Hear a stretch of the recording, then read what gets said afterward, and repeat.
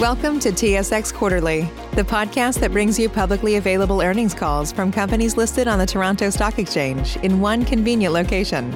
Gone are the days of looking through confusing websites. You'll find the important information right here. Enjoy the call.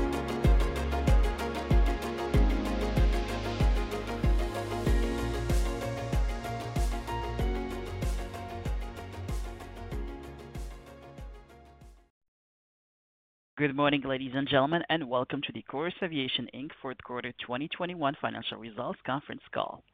At this time, all lines are in listen-only mode. Following the presentation, we will conduct a question-and-answer session. If at any time during this call you require immediate assistance, please press star zero for the operator. This call is being recorded on Thursday, February 17th, 2022. I would now like to turn the conference over to Natalie McGann, Vice President, Investor Relations. Please go ahead.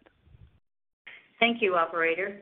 Hello, and thank you for joining us today for our fourth quarter and year-end 2021 conference call and audio webcast. With me today from Chorus are Joe Randall, President and Chief Executive Officer, and Gary Osborne, Chief Financial Officer. We'll start by giving a brief overview of the results and then go on to the questions from the analyst community.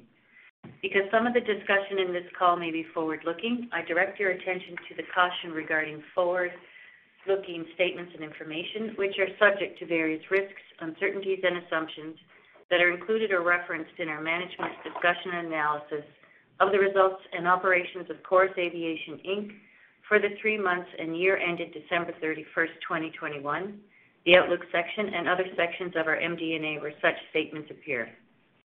In addition, some of the following discussion involves certain non-GAAP financial measures, including references to EBITDA, adjusted EBT, and adjusted net income. Please refer to our MD&A for a discussion relating to the use of such non-GAAP measures. I'll now turn the call over to Joe Randall.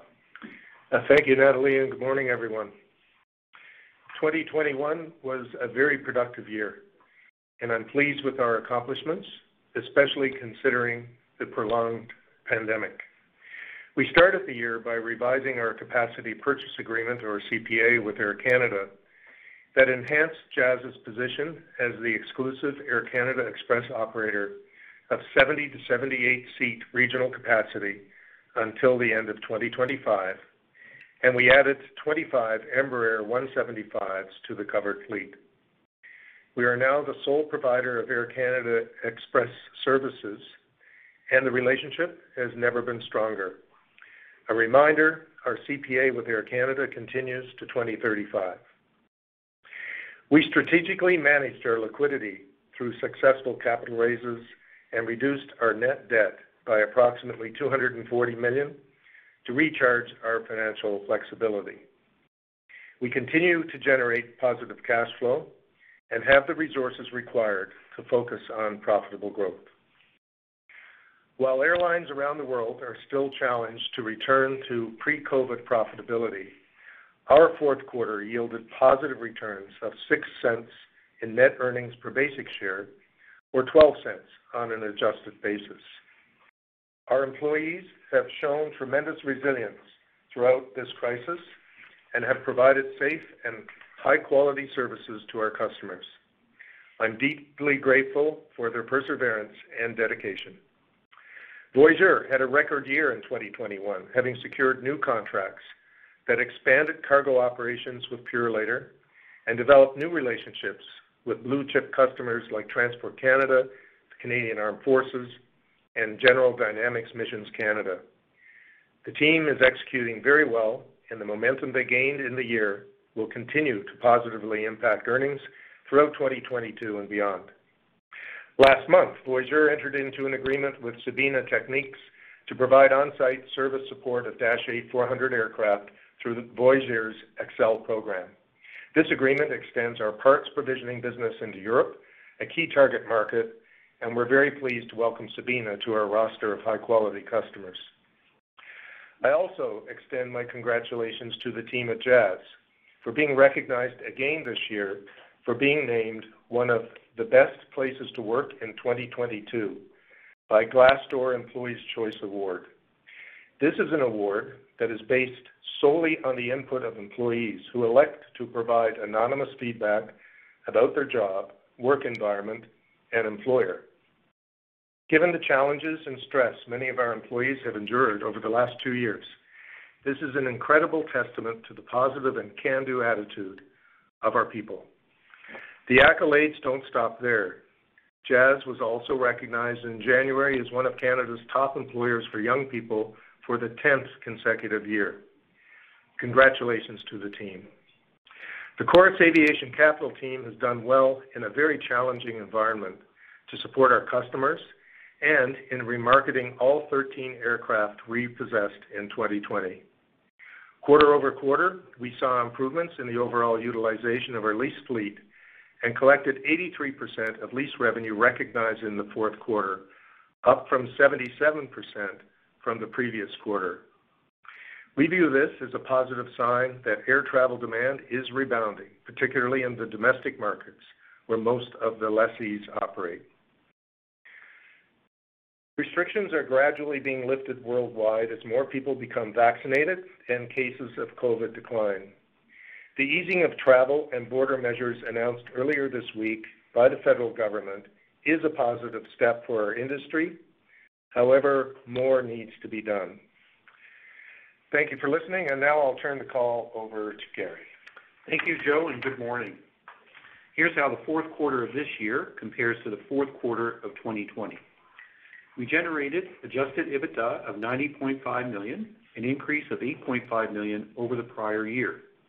Adjusted net income was $21.5 million in this quarter, an increase of $13.8 million to 12 cents per basic share. The RAL segment's adjusted EBITDA increased by $5.9 million due to additional aircraft earning lease revenue and a $3.6 million lower expected credit loss provision, partially offset by lower lease revenue related to negotiated lease amendments and decreased earnings due to a lower U.S. exchange rate. The RAS segment's adjusted EBITDA increased by $2.6 million. The fourth quarter results were impacted by an increase in other revenue due to an increase in third-party MRO activities, part sales, and contract flying, an increase in capitalization of major maintenance overhauls on owned aircraft, $2.8 million, and an increase in aircraft leasing revenue under the CPA, offset by a decrease in fixed margin of $2.4 million in accordance with the CPA, and an increase in general administrative expenses attributable to increased operations. Adjusted net income of $21.5 million for the quarter, an increase of $13.8 million due to a $8.5 million increase in adjusted EBITDA as previously described, a decrease of $5 million primarily due to a decrease in unrealized and realized foreign exchange losses, a decrease in depreciation expense of $3.5 million, and an increase of $1.7 million related to gains on property and equipment and asset-backed commercial paper, offset by a $3.8 million increase in adjusted income tax expense and an increase in net interest costs of $1.1 million. Net income increased $1 million over the prior period, primarily due to the previously noted increase in adjusted net income of $13.8 million, a decrease in impairment provisions of $27 million, offset by a decrease in net unrealized foreign exchange gains primarily on long-term debt of $35.4 million, and a decrease in income tax recoveries on adjusted items of $3.2 million. Now turning to liquidity. As of December 31st, 2021, Chorus's liquidity was $188.5 million, including cash of $123.6 million and $64.9 million of available room on its operating credit facility. Liquidity decreased from the third quarter of 2021 by $69.6 million, primarily due to the redemption of $85 million principal amount of the 6% debentures, which was partially offset by a reduction in restricted cash. During the quarter, Chorus generated cash flow from operations of $48.9 million. Other key liquidity changes during the quarter include items that increase cash flow are as follows: an increase in security deposits and maintenance reserves of $20.1 million, a decrease in restricted cash of $14.9 million. Items that decrease cash flows are as follows: scheduled debt repayments of $50.2 million, repayment of the prior facility of $30 million, capital expenditures of $18.4 million, and an increase in working capital of $17.4 million, driven by an increase in receivable from Air Canada, offset by accounts payable. As of December 31st, 2021, the controllable cost guardrail receivable was $44.9 million. The amount was paid in Q1 in accordance with the 2021 CPA amendments. As of December 31st, 2021, CAC's gross lease receivable was $84 million. The gross receivable may increase to approximately $90 million by the end of 2022 due to rent relief arrangements and potential delays in payments. Leverage decreased year-over-year due to an overall reduction in net debt of approximately $240 million, partially offset by lower adjusted EBITDA of $18 million. Adjusted net debt to adjusted EBITDA ratio went from 5.8 at the end of 2020 to 5.4 at the end of December 31st, 2021. Before opening the call to questions from the analyst community, I would like to acknowledge the continued outstanding efforts of our team during 2021 in a challenging and evolving operating environment. That concludes my commentary. Thank you for listening. Operator, you can open the call to questions. Thank you. Ladies and gentlemen, we will now begin the question and answer session. Should you have a question, please press star followed by 1 on your touchtone phone. You'll hear a 3-tone prompt acknowledging your request, and your questions will be pulled in the order they are received. Should you wish to decline from the polling process, please press star followed by 2. If you're using a speakerphone, please leave the handset before pressing any keys. One moment, please, for your first question. Your first question comes from Konark Gupta with Scotia Capital. Please go ahead. Thanks, and good morning, everyone. My first question is My first question is on your ability to reprice any leasing contracts, perhaps annually or in the short term as interest rates increase and the market conditions improve. So can you speak about the kind of the terms or the pricing terms you can renegotiate or re-talk with clients? Hi, it's Gary here. On the aircraft leases, they're generally locked in once you sign the lease, and as you can note in our disclosure, about 98% of our debt is fixed overall, so it's all locked and works together. So once you've signed a lease, though, it is locked in for the term, essentially. We do expect, in an increased interest rate environment, that lease rates will rise accordingly. So generally speaking, there's certainly a correlation between lease rates and interest rates. Makes sense. Thank you. And then you talked about gross lease receivable increasing again this year as relief measures kind of still continue. I'm just wondering if you can provide any visibility as to when do you think that lease receivable will peak? Will that be the end of this year? And what's your visibility for when do you expect that receivable to be collected, in what time frame? Yeah. So it's Gary here. Yes, on the receivables, you can see our disclosure on that. We still have some deferral agreements that run into next year a little bit, and that's why you're seeing that guidance. On the value, it will come down over time. It will take several years to extinguish. There's no question about that. But we're not giving the longer-term guidance other than this year, and then it will take several years to extinguish the receivables. Perfect. That's all my questions. Thank you. Thank you. Your next question comes from Matthew Lee with Canaccord. Please go ahead. Morning, and congrats on the quarter. I'd like to first ask about the options you've got to expand the leasing portfolio. Specifically, do you have a preference between acquiring assets, signing individual agreements, or maybe buying a competitor in the space? Yeah, generally speaking, we've been focused more on new sale and leaseback type of opportunities, but we're certainly not totally focused on that. We look at all opportunities, including, mid-life aircraft, and in some cases older assets. As we do have options as they come to end of life with our diversified business, et cetera. So we continue to talk with airlines, other leasing companies in terms of sourcing potential opportunities there where they're looking to diversify or to divest a part of their portfolio, et cetera. So, we have a broad spectrum And we'll continue to do that.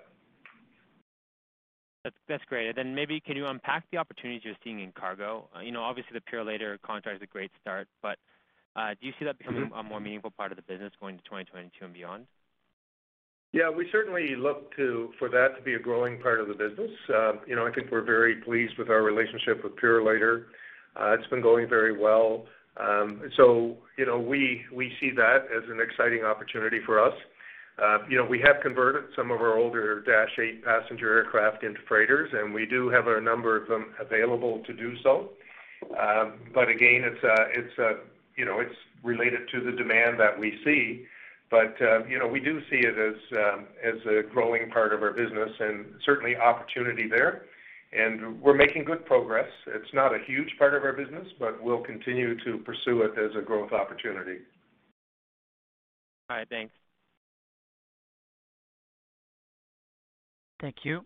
Your next question comes from David Ocampo with Cormark Securities. Please go ahead. Thanks. Good morning, everyone. Morning. On your future leasing revenue, kind of assuming no new assets here, should we see growth in the upcoming quarters as repossessed aircraft are redeployed, or is this going to be offset by the leases that you renegotiated, specifically Aeromexico comes to mind? So it's Gary here, David. I think you'll see it be pretty steady, maybe a modest increase, but it should be pretty steady. Most of the aircraft are back out now. As you know, they were remarketed during the course of the year, so there's a little bit of a time lag that you will see throughout there. In Aeromexico is now emerged from bankruptcy or very close to it, and we should see a small uptick there. So steady to a small uptick. Okay, and you guys noted the bankruptcy of Philippine Airlines, them coming out of Chapter 11. Kind of when you look at your remaining customers, are you aware of any other airlines that may be on the brink or are in financial hardship right now? No, I think the whole environment has improved, frankly, around the world with respect to carriers. And we've redone agreements with most of them, and those agreements are sticking.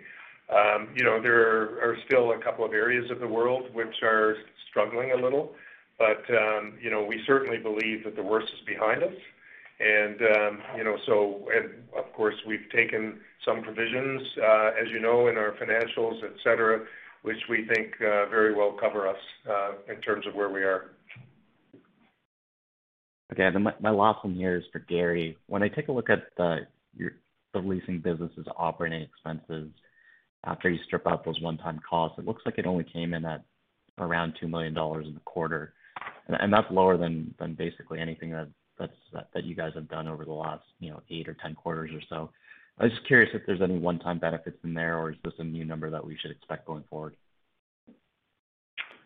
There's nothing that sticks out. I think when you look at the quarter, you're starting to see the benefits of getting the aircraft back on lease and whatnot. So, when you look at the overall results, I think, the quarter's not a bad taken off spot, particularly with the revenue and whatnot. So.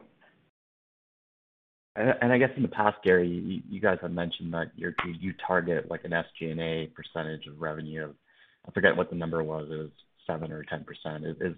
Is that still the right number going forward? Well, I think if you look at where the SG&A is year to date, it's going to be higher as a percentage just as we repositioned our fleet. And then as we grow, we would want to get below 10% for sure, in the next number of quarters. But it's going to take time to grow into that. The infrastructure is still there. It's just if you go back and look, we've taken some hits on the revenue, and we've adjusted now for that. And moving forward as we grow, we'll get back to something of more of a normal. Okay, that's it for me. Thanks so much. Thank you. Your next question comes from Tim James with TD Securities. Please go ahead. Thanks. Good morning, everyone. Quick question on the Air Canada trade receivable was I realize it fluctuates around quarter to quarter. It was up a fair bit more than it was at the end of 2020. Is there a particular reason for that? The guardrail was, it's Gary here. The guardrail was pretty significant there in the quarter, as you saw in our disclosure. So, as you know, it's a $20 million cap, so it grew a fair bit in the quarter, and that's what the bulk of that would be that you saw. And then, of course, that was paid here in Q1. And so it reset itself to zero.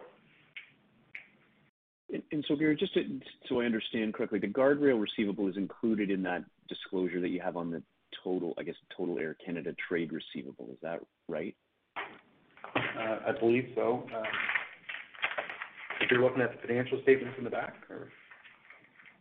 Yeah, just the number. I think it was. I mean, it was certainly must include more, I believe, than the guardrail receivable. But I'm just wondering. Yeah. It should be included. So that significant change in it from year end to year end would be related to the guardrail component of it specifically. That certainly built up in the end of the quarter. The other thing is there's normal receivables that make their way through there, whatever they may be, so related to the operation, but the guardrail is a significant component of it. Okay. My next question, just on your new aircraft acquisition plans for 2022, and you've indicated kind of $300 to $400 million.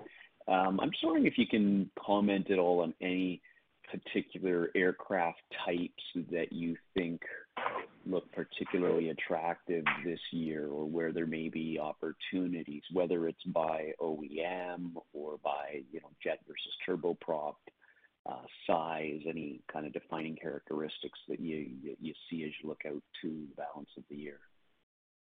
Right. Well, I think we've been saying all along that we find the larger regional jets to be particularly attractive, and sort of the crossover aircraft, which are the A220s, I think the E2s in particular. The turboprops are taking a while to pick up the surplus that's in the market, although you may have seen recently that ATR is going to be upping its production and actually moving more into the freighter side as well, which is interesting. So, and of course, the 75-seat jets are generally still in good demand, especially, in the U.S., et cetera. So, but of course, those would be primarily used assets, et cetera. But, I think what's particularly interesting are the new generation regional jets on the larger side, over 100 seats.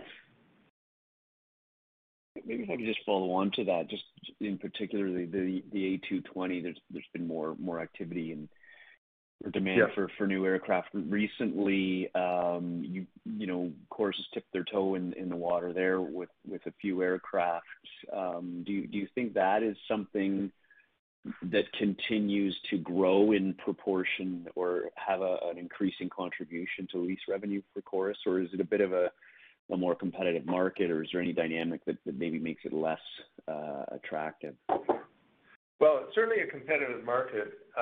There's no question about it, but I do see it becoming a larger part going forward.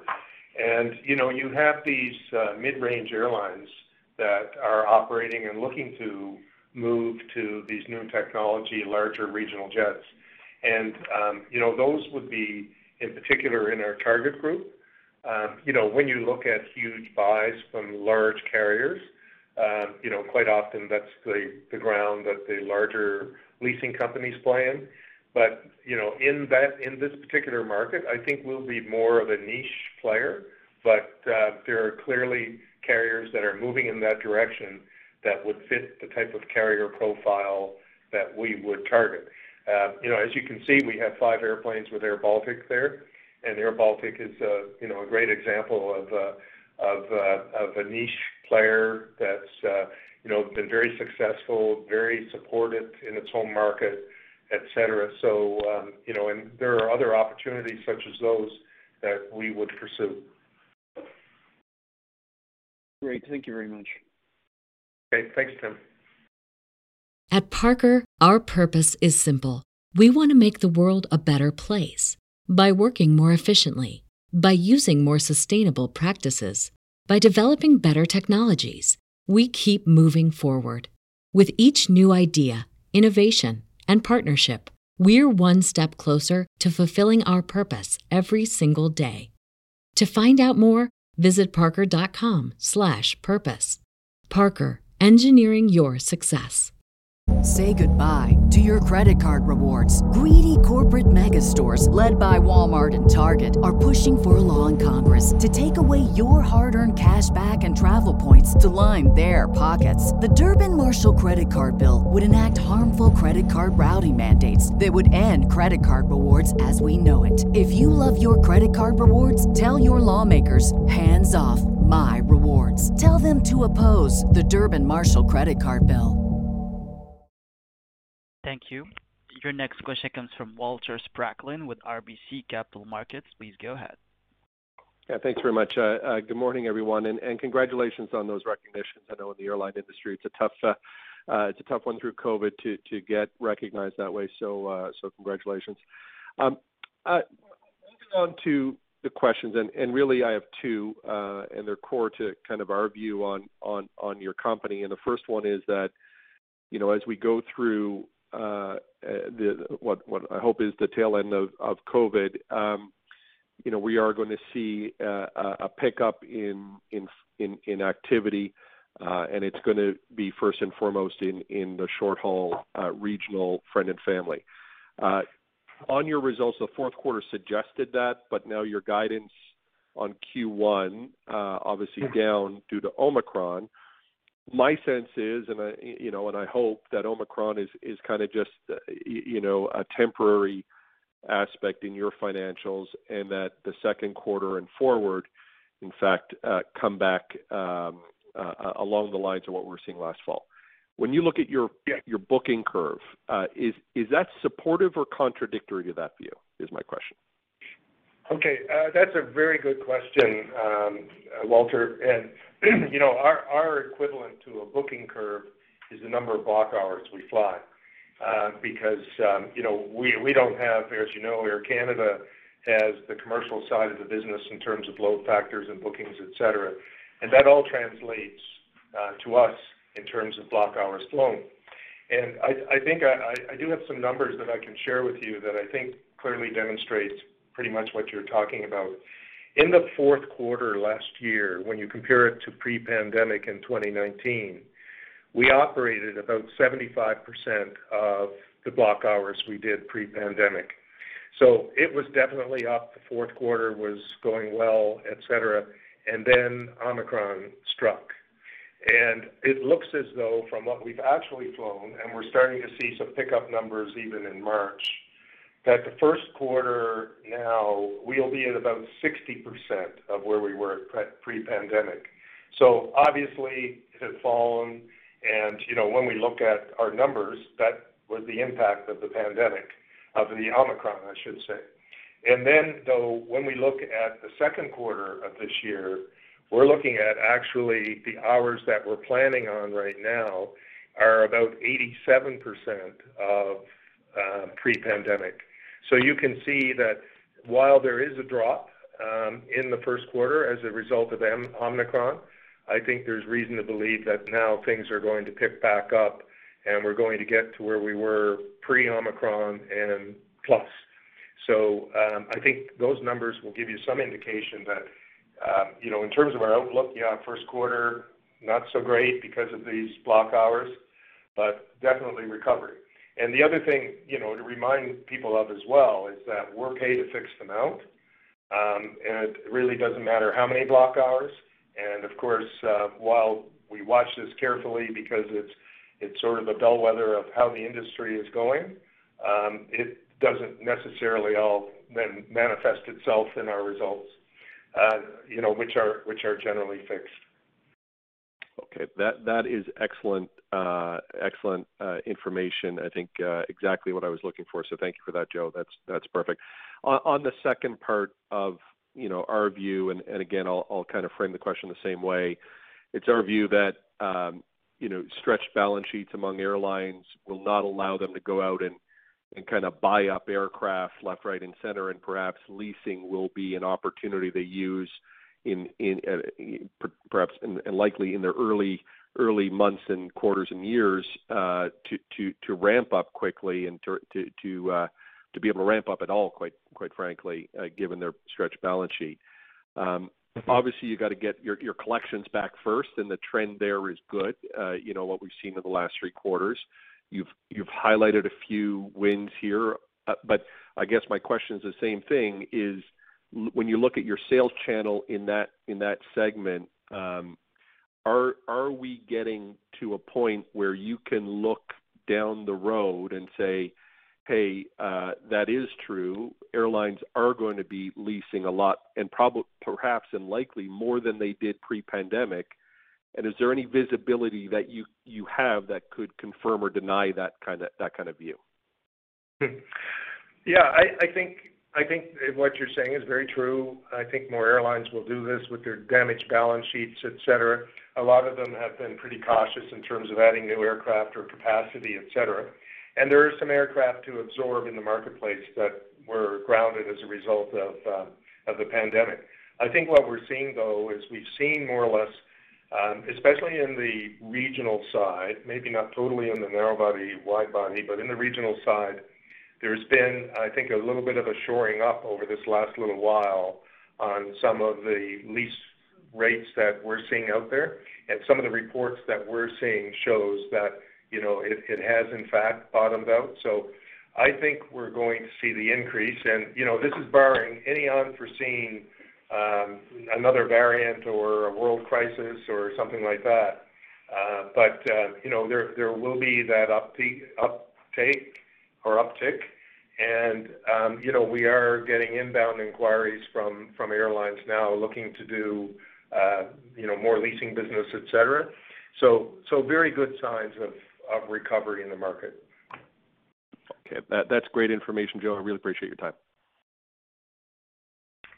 No problem. Thank you. Thank you. Your next question comes from Cameron Doerksen with National Bank. Please go ahead. Thanks very much. Good morning. I obviously there's been some press reports out there regarding potential M&A. I appreciate that you're not going to comment specifically on those reports, but maybe a bigger picture question for you, just with regards to what if you were to pursue the M&A route to grow your portfolio.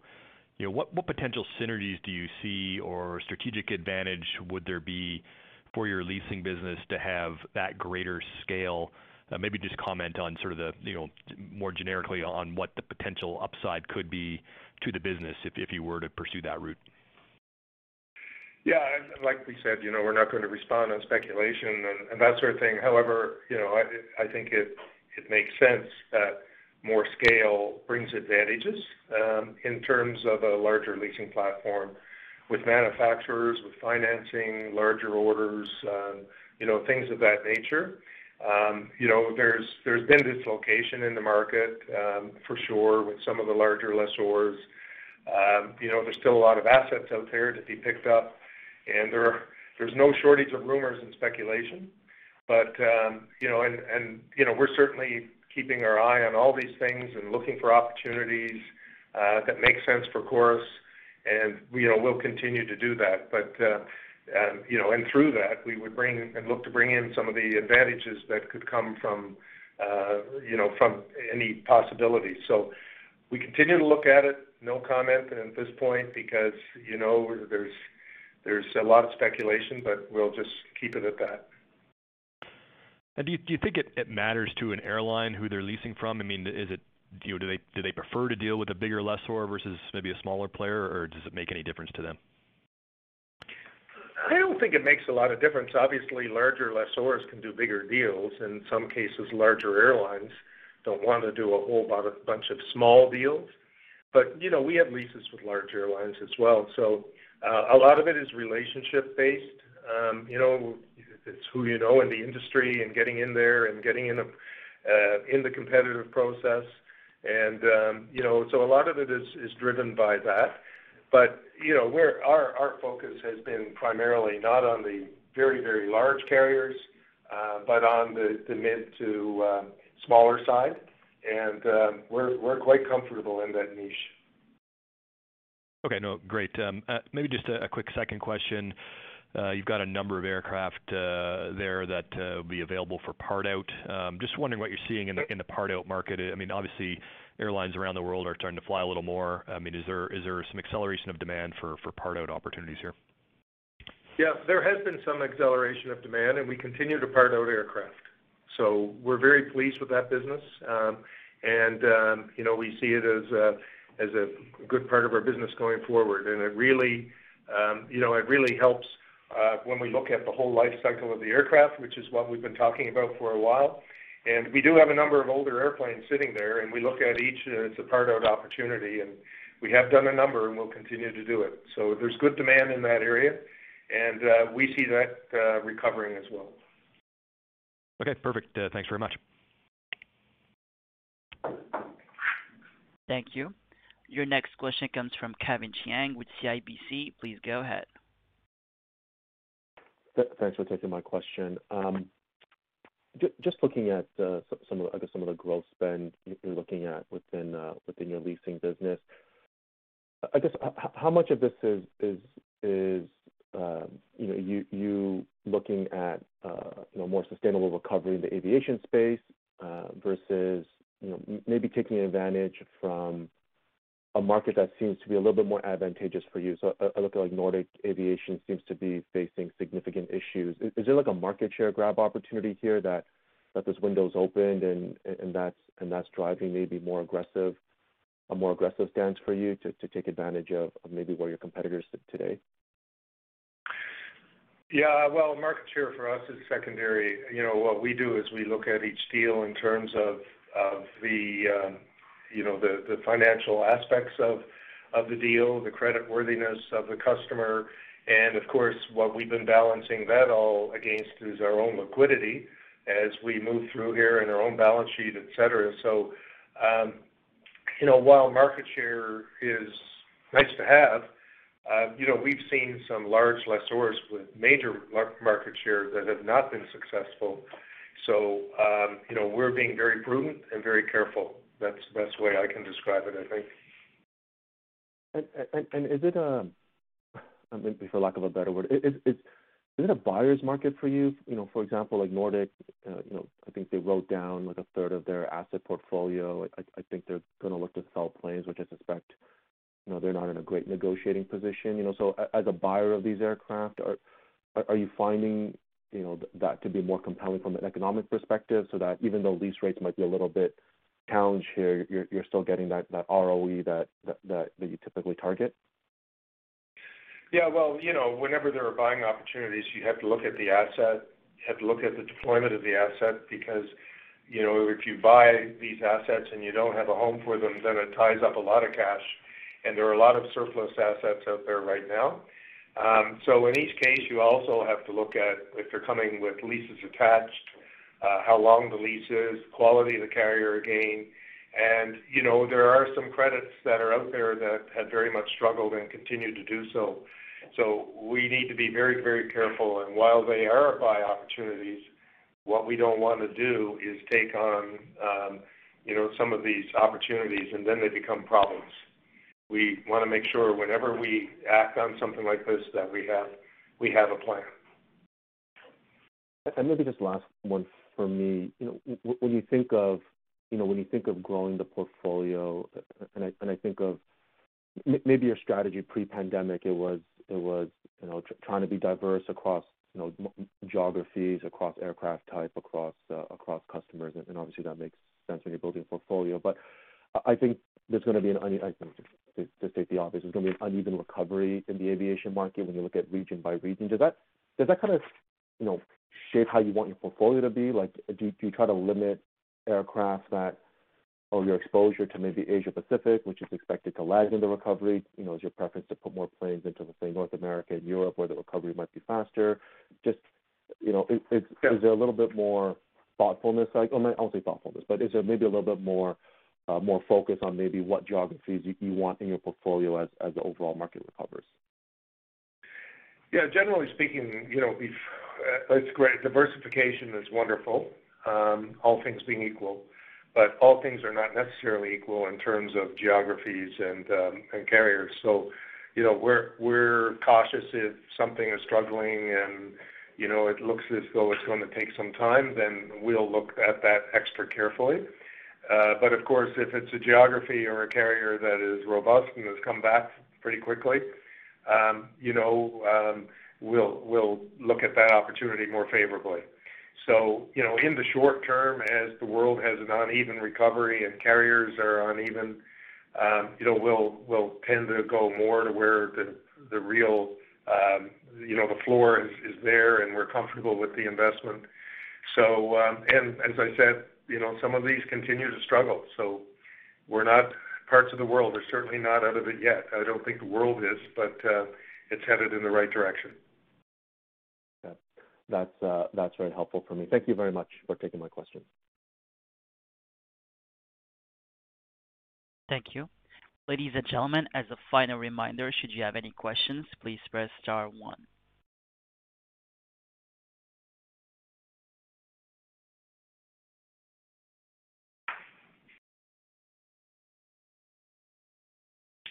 Okay, operator, it seems there are no questions, so we will conclude the call.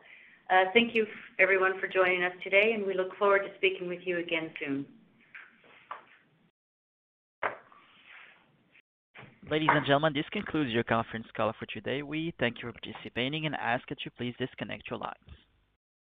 Say goodbye to your credit card rewards. Greedy corporate mega stores, led by Walmart and Target, are pushing for a law in Congress to take away your hard-earned cash back and travel points to line their pockets. The Durbin-Marshall credit card bill would enact harmful credit card routing mandates that would end credit card rewards as we know it. If you love your credit card rewards, tell your lawmakers, hands off my rewards. Tell them to oppose the Durbin-Marshall credit card bill. Do you have that one piece of clothing you keep going back to, no matter how full your closet is? Having a versatile, high-quality favorite feels great, but having a whole closet full of them feels even better. American Giant puts the quality, durability, and comfort they're famous for into everything you need for your spring days. From premium t-shirts and jeans to lightweight French terry joggers and their legendary best hoodie ever. Whether you're dressing for work, the gym, or happy hour, you're sure to find your next closet go-to from American Giant. And it's all made in America and designed to last a lifetime. Get 20% off your first order at American-Giant.com with code STAPLE20 at checkout. That's American-Giant.com, code STAPLE20.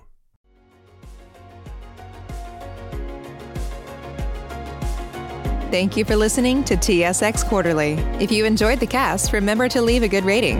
And remember, for any additional inquiries, please consult the company's investor relations section on their website.